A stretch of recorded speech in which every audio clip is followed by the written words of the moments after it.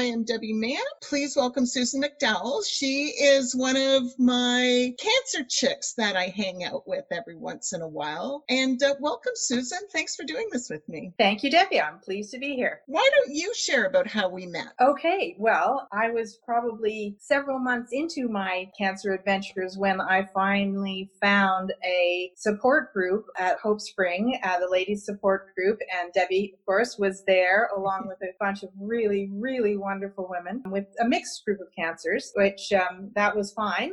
And we were able to share so much from what experiences we'd had and where we were in our various journeys. And I found the support group experience to be incredibly helpful for me as I went through my journey and continue to do so now. So that's where we met. As a plug for Hope Springs, although our group, we pretty much all kind of graduated when our wonderful leader retired, that particular group of people broke up. And then at that point, I was in remission. And in the last 9 months, rejoined with a new leader. It's a much smaller group, and we meet now on Zoom, a ladies group in the evening every other week. And once again, wonderful group of ladies. And it's a directed support group, specifically a support group. But we still laugh and support each other. And it's a different vibe because it's different ladies. But I absolutely recommend the use of the support group to help get through these sorts of things. I don't think I could have gotten through it without Hope Springs. You know, we all listened to each other's tears, heartbreak, anger, and then the laughter when we got it. We're going to talk about your journey through cancer. So I have multiple myeloma.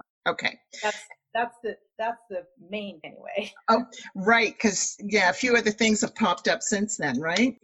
Yes. So how did you discover it? Well, I have been and continue to be very well. I'm fit and active and have no symptoms. So my husband and I had retired, hoping to spend the winters in Florida, actually, in January of 2016. And I was perfectly well. Went to Florida, had a great time, and we were there for 3 months. Came back, and I had an appointment to see a gastroenterologist because my family doctor had noticed that I had some anemia, which I really didn't think anything about, being a woman of a certain age, and everybody in my family had anemia. I just didn't think anything of it. So very shortly after we got back from Florida, went to that doctor, and he ordered a whole range of blood tests just because they were investigating this little anemia thing. And I was actually able to see on Life Labs, they have you can go online and see your blood results. Yep. The results ticking down, abnormal, and included a whole bunch of stuff in the immunoglobulin range. And being me, I immediately went on Google and what's all this? Google Doctor? Google Doctor, yes. Yeah. I can refer to myself as Dr. And I figured out pretty much that evening that I had multiple myeloma. Oh, wow. So that was a total surprise because I was completely well. Like, what do you mean I've got this thing? So, of course, there were a bunch of other things it might have been, but it was overwhelmingly pointing to that one thing. And then I had to wait for a doctor to actually tell me what I had. So how long did it take you to get in to see your doctor? I'm trying to think. It was probably not really very long until my family doctor called me. She's the one who had started the whole process investigating the anemia. And she kind of, in a backwards way, said, maybe you might have this multiple myeloma, and oh, by the way, you have a referral to a hematologist at the cancer center. So I'm like, yeah, okay. So it was probably less than a week till I actually got in to see the hematologist, but then they had to do more tests and stuff before there was a solid firm diagnosis. But it was pretty clear to me that that's what it was. And what other tests did you have? The really fun one is a bone marrow biopsy. I would not recommend as a Saturday afternoon fun outing. It is I don't know, basically it's sort of like ice fishing, take an auger to your hip and then haul out some stuff. Yeah, it's not really a lot of fun, but fortunately it's quick. It was like taking an ice pick to what? An auger, An auger. Auger. It's basically a little auger, and they put a hole in the crest of your hip and go in and fish out some bone marrow for testing. And because the multiple myeloma is found in the bone marrow, so they're going in to count all the little bad boys that are lurking in there. So can you explain what multiple myeloma is? Yes, I can. In fact, I happen to have up the Myeloma Canada website.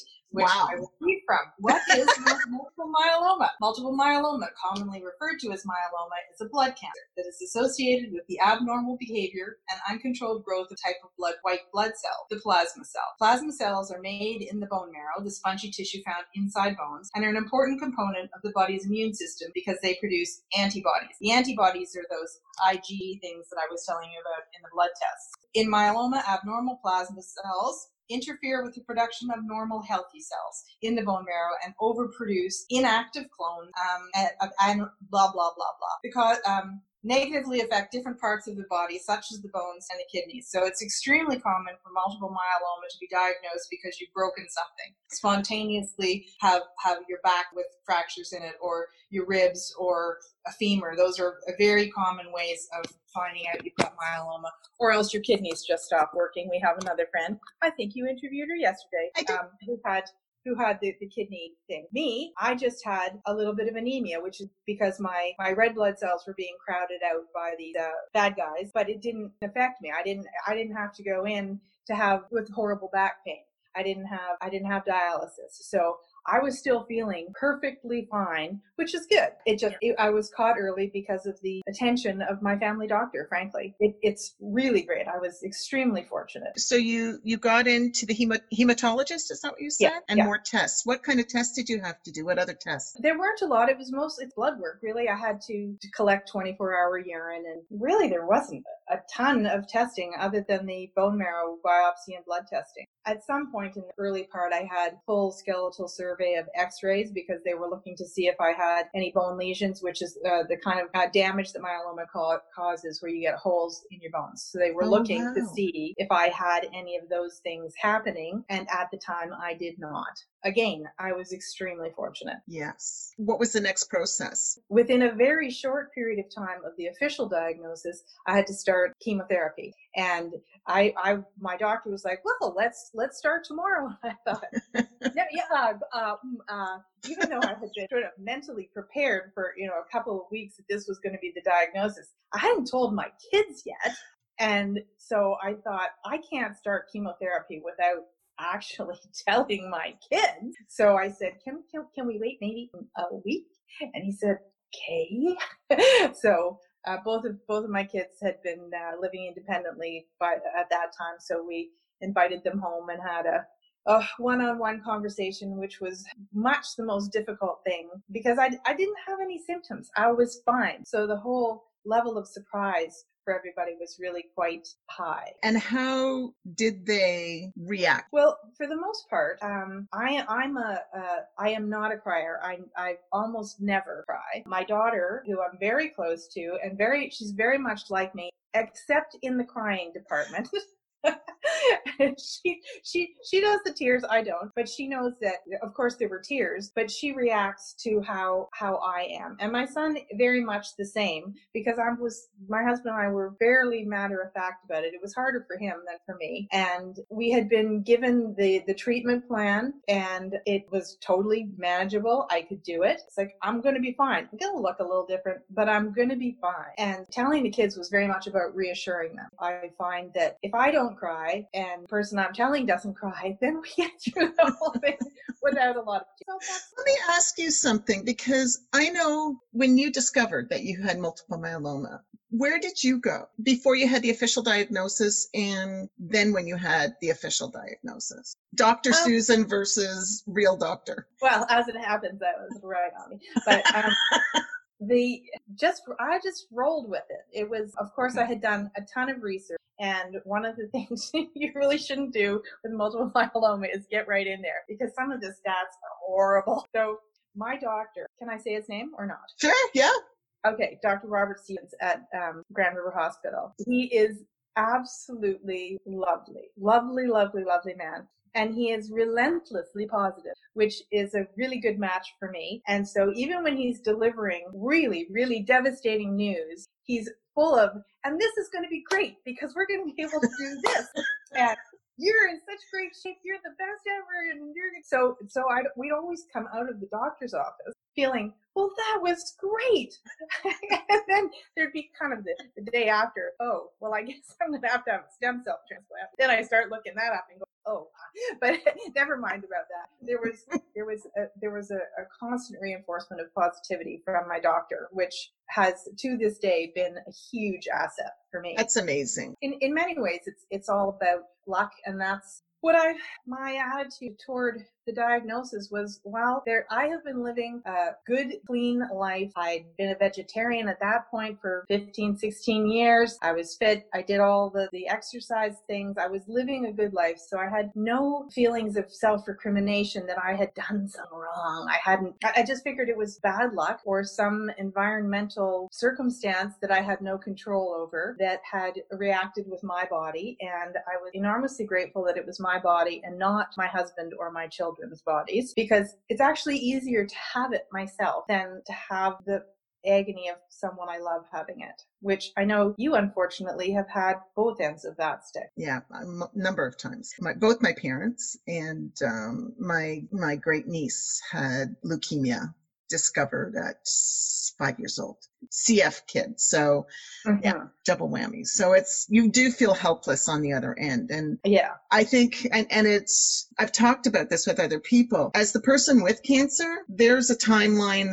Here's what we're going to do. Here's the prescription. Here's everything we're going to do to help you with it. And you just go, like, you like to think you go with it. You go with it because there's no other way to go. Yes.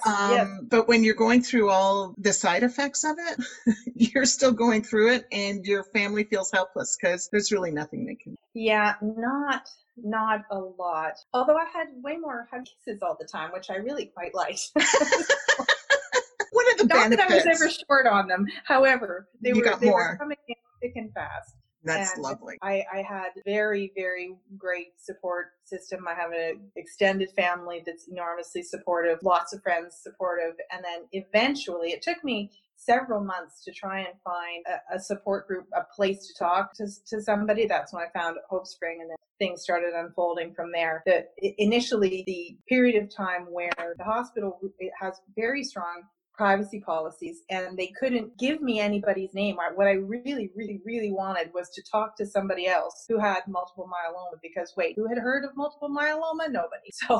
So I wanted to talk to somebody who had that. But like, what happens? What's the real skinny on this? Because my doctor, who I said I loved and was very positive, didn't necessarily give me the full range of experience that I might actually have, because that's his style. But I like to know what the range of possibilities. And it took a long time to connect up with somebody else who had multiple myeloma. And then it was a month or so after that I was able to get into support group and met Jules, who also had multiple myeloma. So it started seeming like, okay, I'm not the only person on the planet really think. So that was, talking about it with someone who knows what's going on is very helpful, which is why support groups are so great.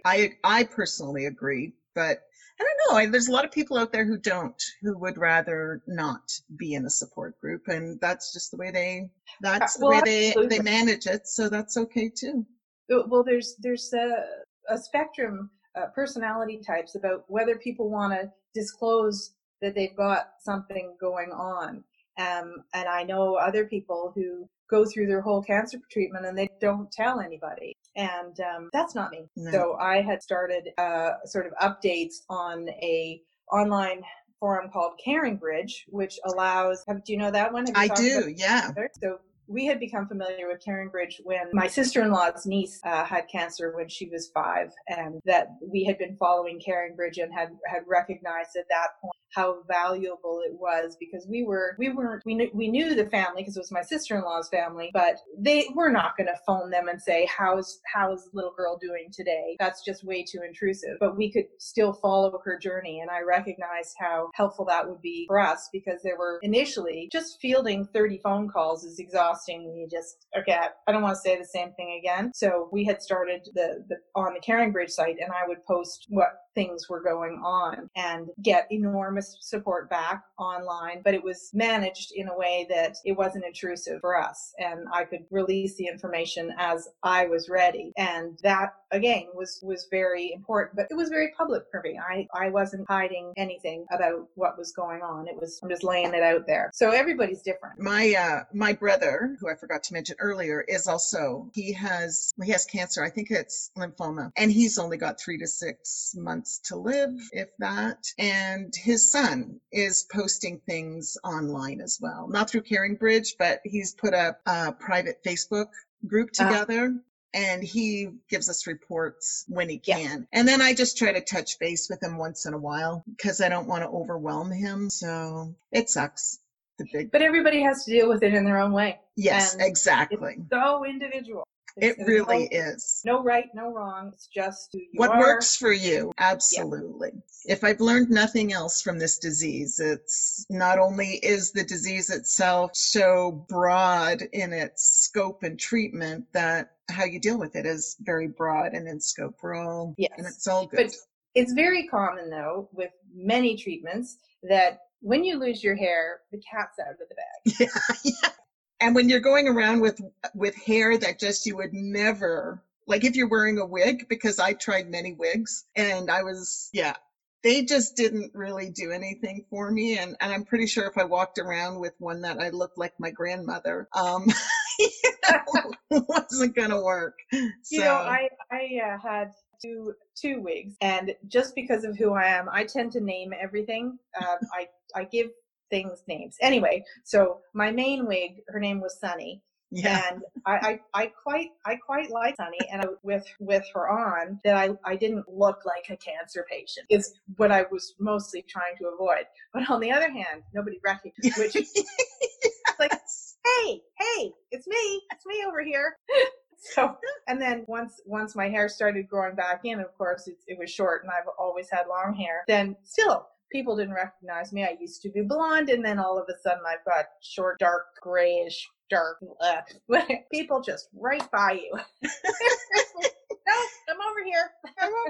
Did your hair grow back curly? When it first came in, it was curly curly and wavy for about a year, and it's thicker than it was before I had cancer, which I think is actually quite hilarious. But the longer that it got, the straighter it got. So it's back down to the no curl at all. Mm-hmm. But it's still thicker. Well, that's good news, I guess. Yeah.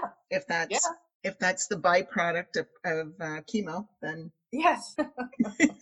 So how many chemo treatments did you have? How long was this whole journey? Well, I mean, you're still going through it. Yeah. So one of the things with myeloma is it's not curable, and it's characterized by cycles of disease, active disease, and relapse. So right from the get-go, it's necessary to accept that it's not fixable and that it's going to come back. There isn't the same level of hope and anticipation that it will go away and that you'll be done with it. That's pretty clear right off from the diagnosis. This is not going to go away.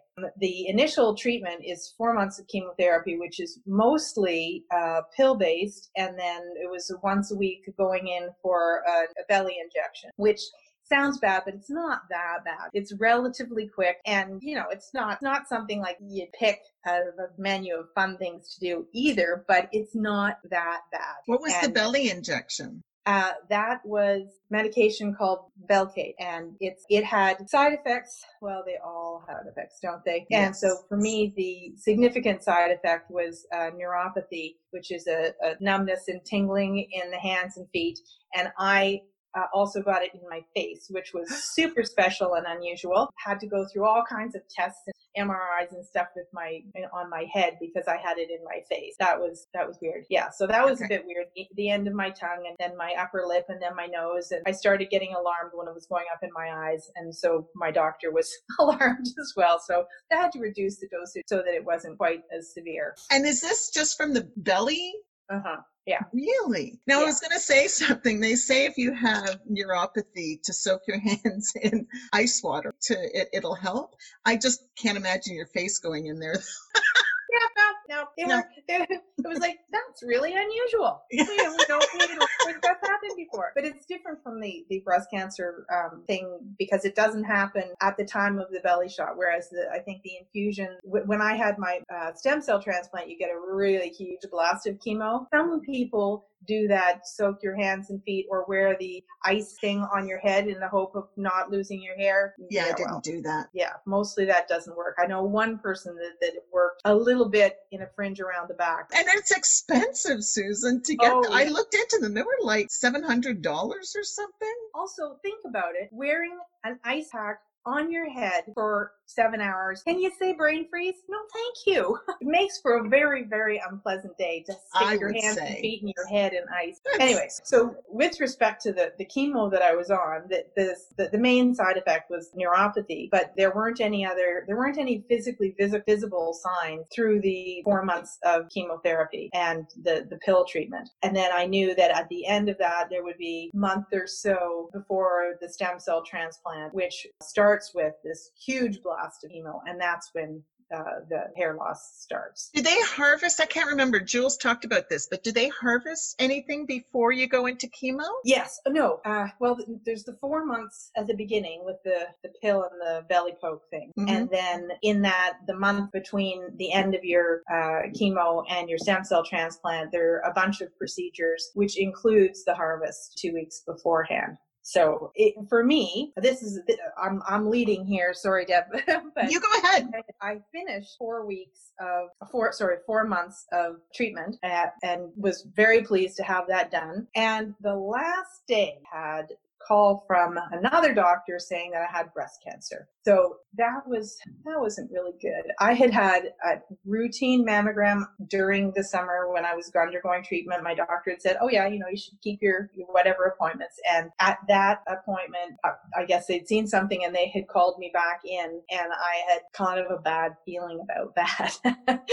So I didn't really tell anybody about that because enough already. It was rather disappointing because we had gone up to the cottage to celebrate. Yay, I'm done chemo. Yay, we're going to sit on the dock. We're going to have a celebration drink and this is going to be terrific. And oh yeah, I've got breast cancer. So that celebration didn't really turn out the way we anticipated. So strange thing about it is that it was another primary cancer, and I'm told that it's not unusual for cancer treatments to cause secondary cancers down the line. I think all of us who've had breast cancer and treatment, and you find that out, that your risk of the treatment actually causing something else, it's higher than if you haven't had a bunch of treatment. So I had another primary one, and I just thought that was a bit much. I'm a big planner. I like to get things organized, but that was a little bit silly to get ahead of myself in that way. Okay, let's not rush this. So it caused a little bit of a consternation amongst the doctors about what needed to be treated first, because I was all primed for my stem cell transplant and they didn't know when or how they were going to start treatment on the breast cancer front, because most people try not to do these things at once. So they had to figure out the order of doing everything. So there was a little bit of a delay, but it was determined that my myeloma was by far the more serious threat. And so I went through my stem cell transplant and had to recover from that enough so that I could proceed on to surgery for the breast cancer. Fortunately, it was a very early catch, and it was a level 0. And so the breast cancer doctor said, okay, if you're going to have cancer, this is kind to have. You can just whip that puppy out, you're going to be good. That's how I felt. Okay, I'm going to put that one in that little box and we'll deal with that after the stem cell. We did. So I had my stem cell at the beginning of October, and then my blood work and immunity came up enough by end of November that I had a lumpectomy at that point. That was still in the recovery period for the stem cell transplant, but I did not have to have chemo for the breast cancer, which I was very pleased about. I knew I was going to have radiation, but that was down the line. And so that surgery went reasonably well, I suppose. But then we found out couple weeks before Christmas that they didn't get good margins, and so they had to go in and do another thing and check my lymph nodes, and that was all good. But again, Christmas was recovering from sort of let's just say a difficult fall. Yes, absolutely. Yeah. So, but I was fine. That's the thing. Like, I was still fine. I didn't have any symptoms. I never had a lump. I had microcalcifications from my breast cancer. So I never had symptoms about anything.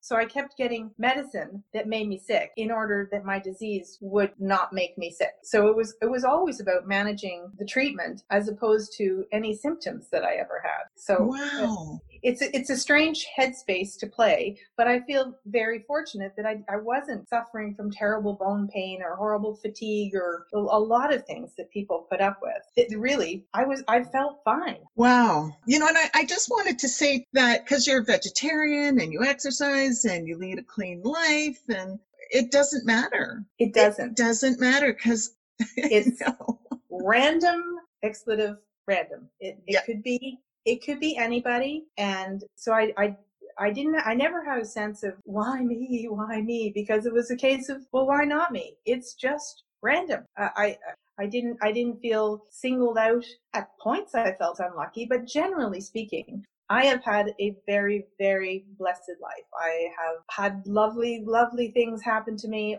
all my life. I'm surrounded by love. Why shouldn't it be me? I have all these resources to deal with bad stuff happening. Certainly prefer that it hadn't, but I don't want to dwell on the fact that it's all so unfair. I think that's such an admirable way to look at things. Not admirable in patting you on your back, but I mean, you can go down another path that could make things so much worse, and another thought process, and it really gives you nothing other than heartache and sometimes harder journey. Well, I think a lot of people spend time in anger. Yes. And let's not pretend that I didn't also have, but I didn't live there.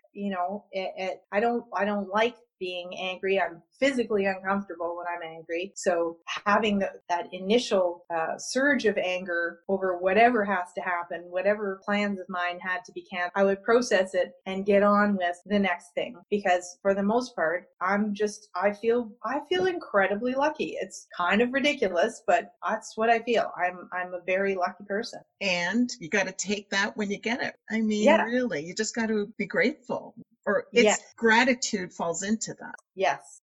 So one of the things I told you, I named things. The name for my remission is Pollyanna. And do you know the movie Pollyanna? It starred Haley Mills from the 60s. Oh God, yeah, so long ago, but yes, I loved it. Yeah, Pollyanna plays the glad game. And even when circumstances are rough, she's looking around for things to be glad about. And so that's kind of my go-to position is, what am I glad about? And very often you can stop with, I'm glad that I have a loving husband and wonderful kids. Wait, I'm not finished. It's sunny today. Oh, I actually slept last night. Oh, there's chocolate in the house. Okay, so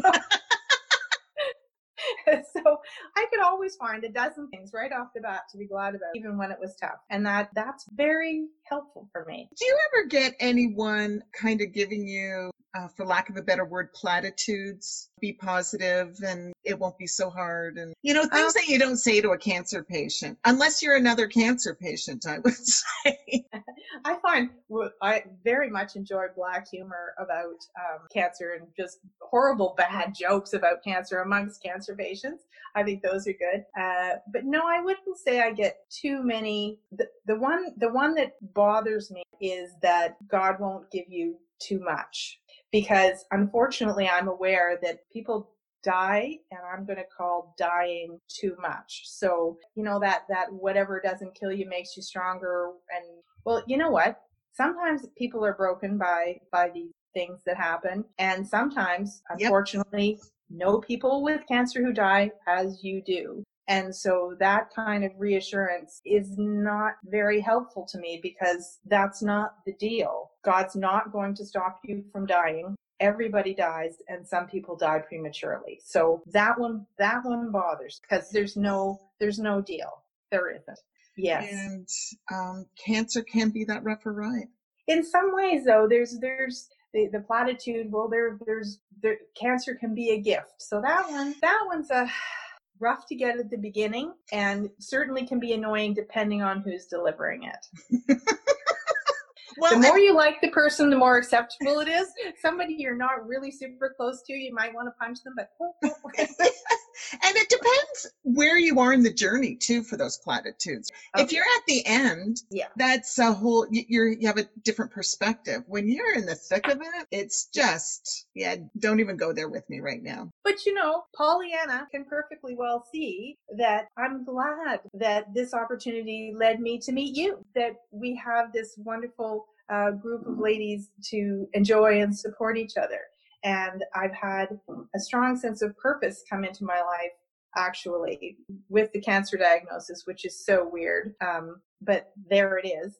There's all of a sudden managing my own health is a part-time job, and support groups, and we'll talk about that a little bit more, has been a purpose, because I felt so strongly how much I wanted to have contact when I was initially diagnosed, to share and find out that I wanted to be able to provide that for others. And so that is one of the gifts of cancer. There's the very much the seize the day experience that most cancer survivors are very familiar with, because you don't know what tomorrow's going to bring. So let's get on with whatever today. And those are gifts. They are. So yeah, there are good. There is no doubt there are positive things that happen to this. So you were diagnosed with breast cancer. You had your stem cell. Do you want to go into a little bit about the stem cell transplant is? Sure.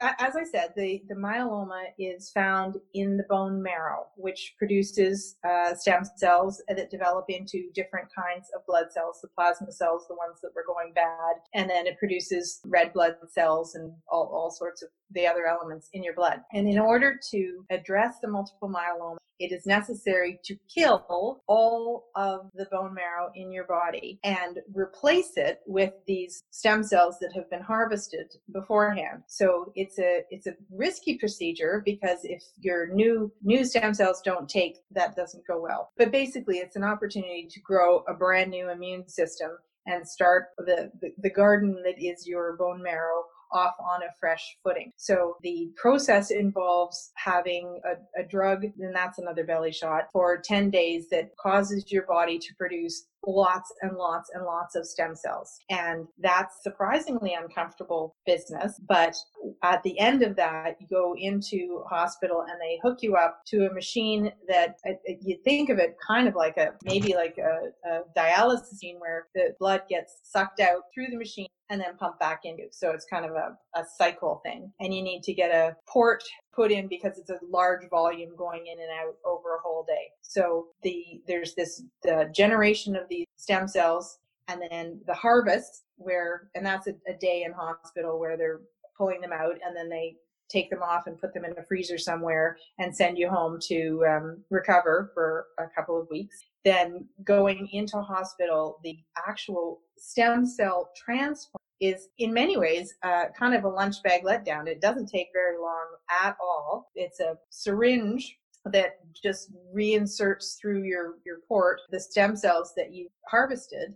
And that actual part takes less than 10 minutes. Very weird feeling. Very, very, very weird feeling. Oh, wait, I forgot about the chemo. Oh, yeah, there was the chemo. So the day, 2 days before, I can't even remember now, before they put the stem cells back, you have a blast of heavy, heavy, heavy duty chemo that's when it kills. That chemo is designed to kill all of your fast growing cells, which is all of your bone marrow and your hair cells and your various parts in your guts. And it's disruptive, shall we say, but not immediately. So it's just it's a day where you're kind of going, okay, this doesn't seem so bad, but you know that the stem cells in your body, the bone marrow in your body is killed off by that, and then they put these other ones back that they've harvested. Did they do it the same day, Susan? No. So there was a day or two, I can't really remember. Might have only been 1 day between the big chemo blast and the reintroduction. I think there was only 1 day. And then you're just waiting for the stem cells to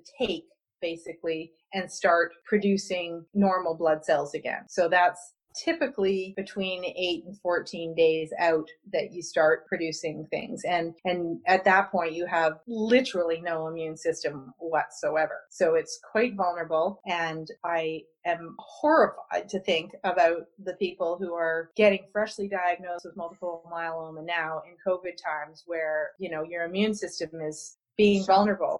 There is no more vulnerable than you have no immune system. So fortunately for me, I was not doing that during COVID. But after the reintroduction of the stem cells, it's just a matter of waiting, and people tolerate the procedure with a lot of variety. I was not my best, perhaps 5 days or so. Yeah.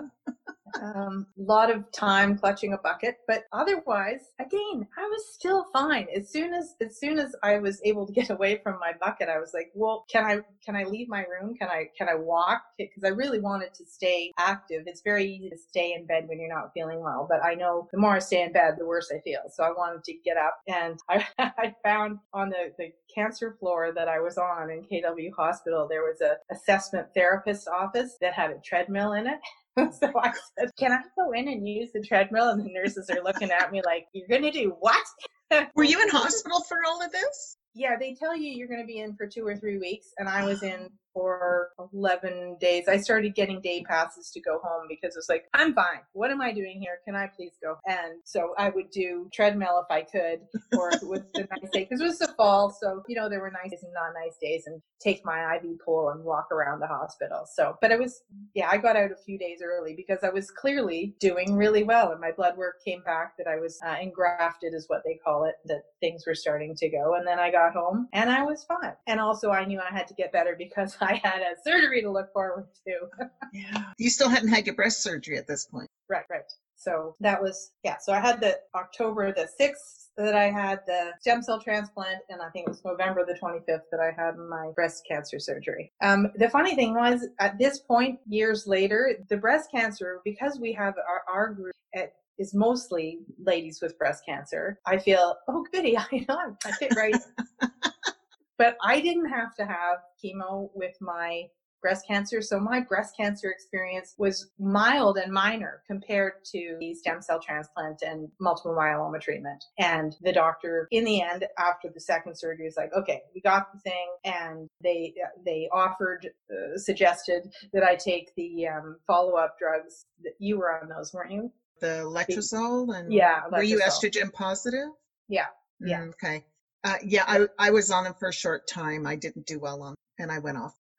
They had suggested that I go on that, but I also knew that I was going to be continuing drugs for the myeloma, and they both had high risk of blood clots, and I had a blood clot already. So my oncotype testing suggested I had a very low risk of having a recurrence of the breast cancer. So I chose not to go on the follow-up medication. And certainly talking to all the rest of the ladies in our group, that medication is not without its downsides. So I'm happy enough not to have had that. So my breast cancer experience was quite discreet, really. So, but you still had it, and it's still a scare. Yeah. It made me feel really bad for my daughter because now her risk level has gone up. There was no breast cancer in the family at all. I had to bring that into the family. That's my fault. Sorry. But now she's got, when she goes to her doctor, she has to say, oh, my mom had, which I really don't like having to put that out there on my daughter. But I think it was just a random thing. I want you to talk about the support group. Oh, okay. Yeah. So I told you that my experience at the very beginning, that I really, really wanted to have to talk to somebody else with myeloma. And I became aware through Jules, the Myeloma Canada organization, and that there were support groups in other communities, but not in KW.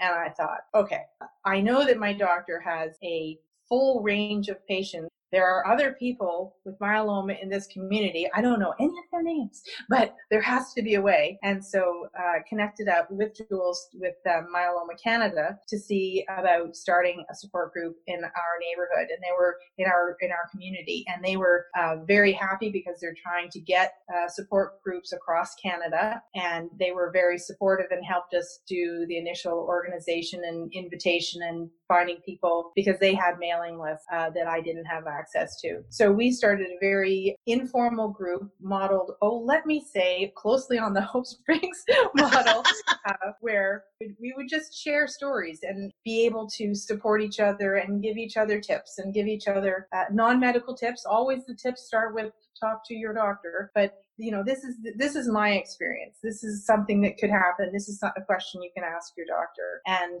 helping other people through the initial shock of diagnosis and the fears of chemo and what's this stem cell thing going to be, and am I going to be okay? What do I tell people? And it's been very empowering for me to be part of that group, have the outreach in the community and support the myeloma community, because unfortunately there seem to be quite a few people who do have it. So we were meeting, but about once a month in person, which is really, really wonderful. But now we're doing Zoom meetings since this whole thing came around. And some good things have come out of it, because lots of times people are in a point in their treatment where they really can't go out of the house. They've had a stem cell treatment and they're extremely vulnerable. They have to stay home. They can participate through Zoom. Or, in the wintertime, people are coming from a distance and it's a snowy day on Saturday. Why does it always snow on weekends? Why? So now people can attend me so they don't have to drive. They don't have to be feeling as well. They don't have to worry about the weather.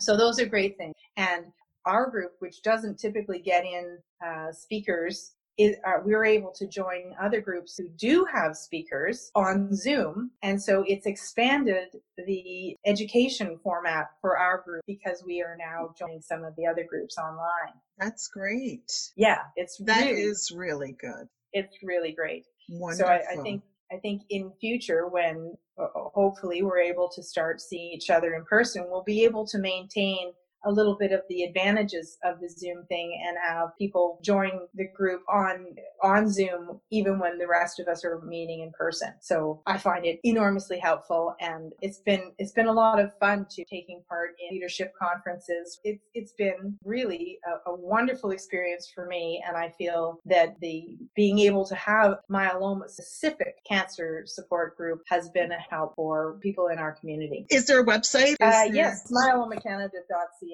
It's pretty inspirational that you and Jules have done this and got it going. And so yeah, it's been a gift, Deb. Thanks. Go ahead. I'm just saying it's one of those things that contributes to a sense of purpose, which sometimes is hard to find when you're not doing what you used to do. Yeah, I agree. Well, thank you so much for doing this with me. I really appreciate your time. And just remember to keep your pecker up, Susan. Thanks, Susan. And thanks to those who are listening to the Keep Your Pecker Up podcast. And we'll see you again soon. Thanks. Bye. Bye-bye.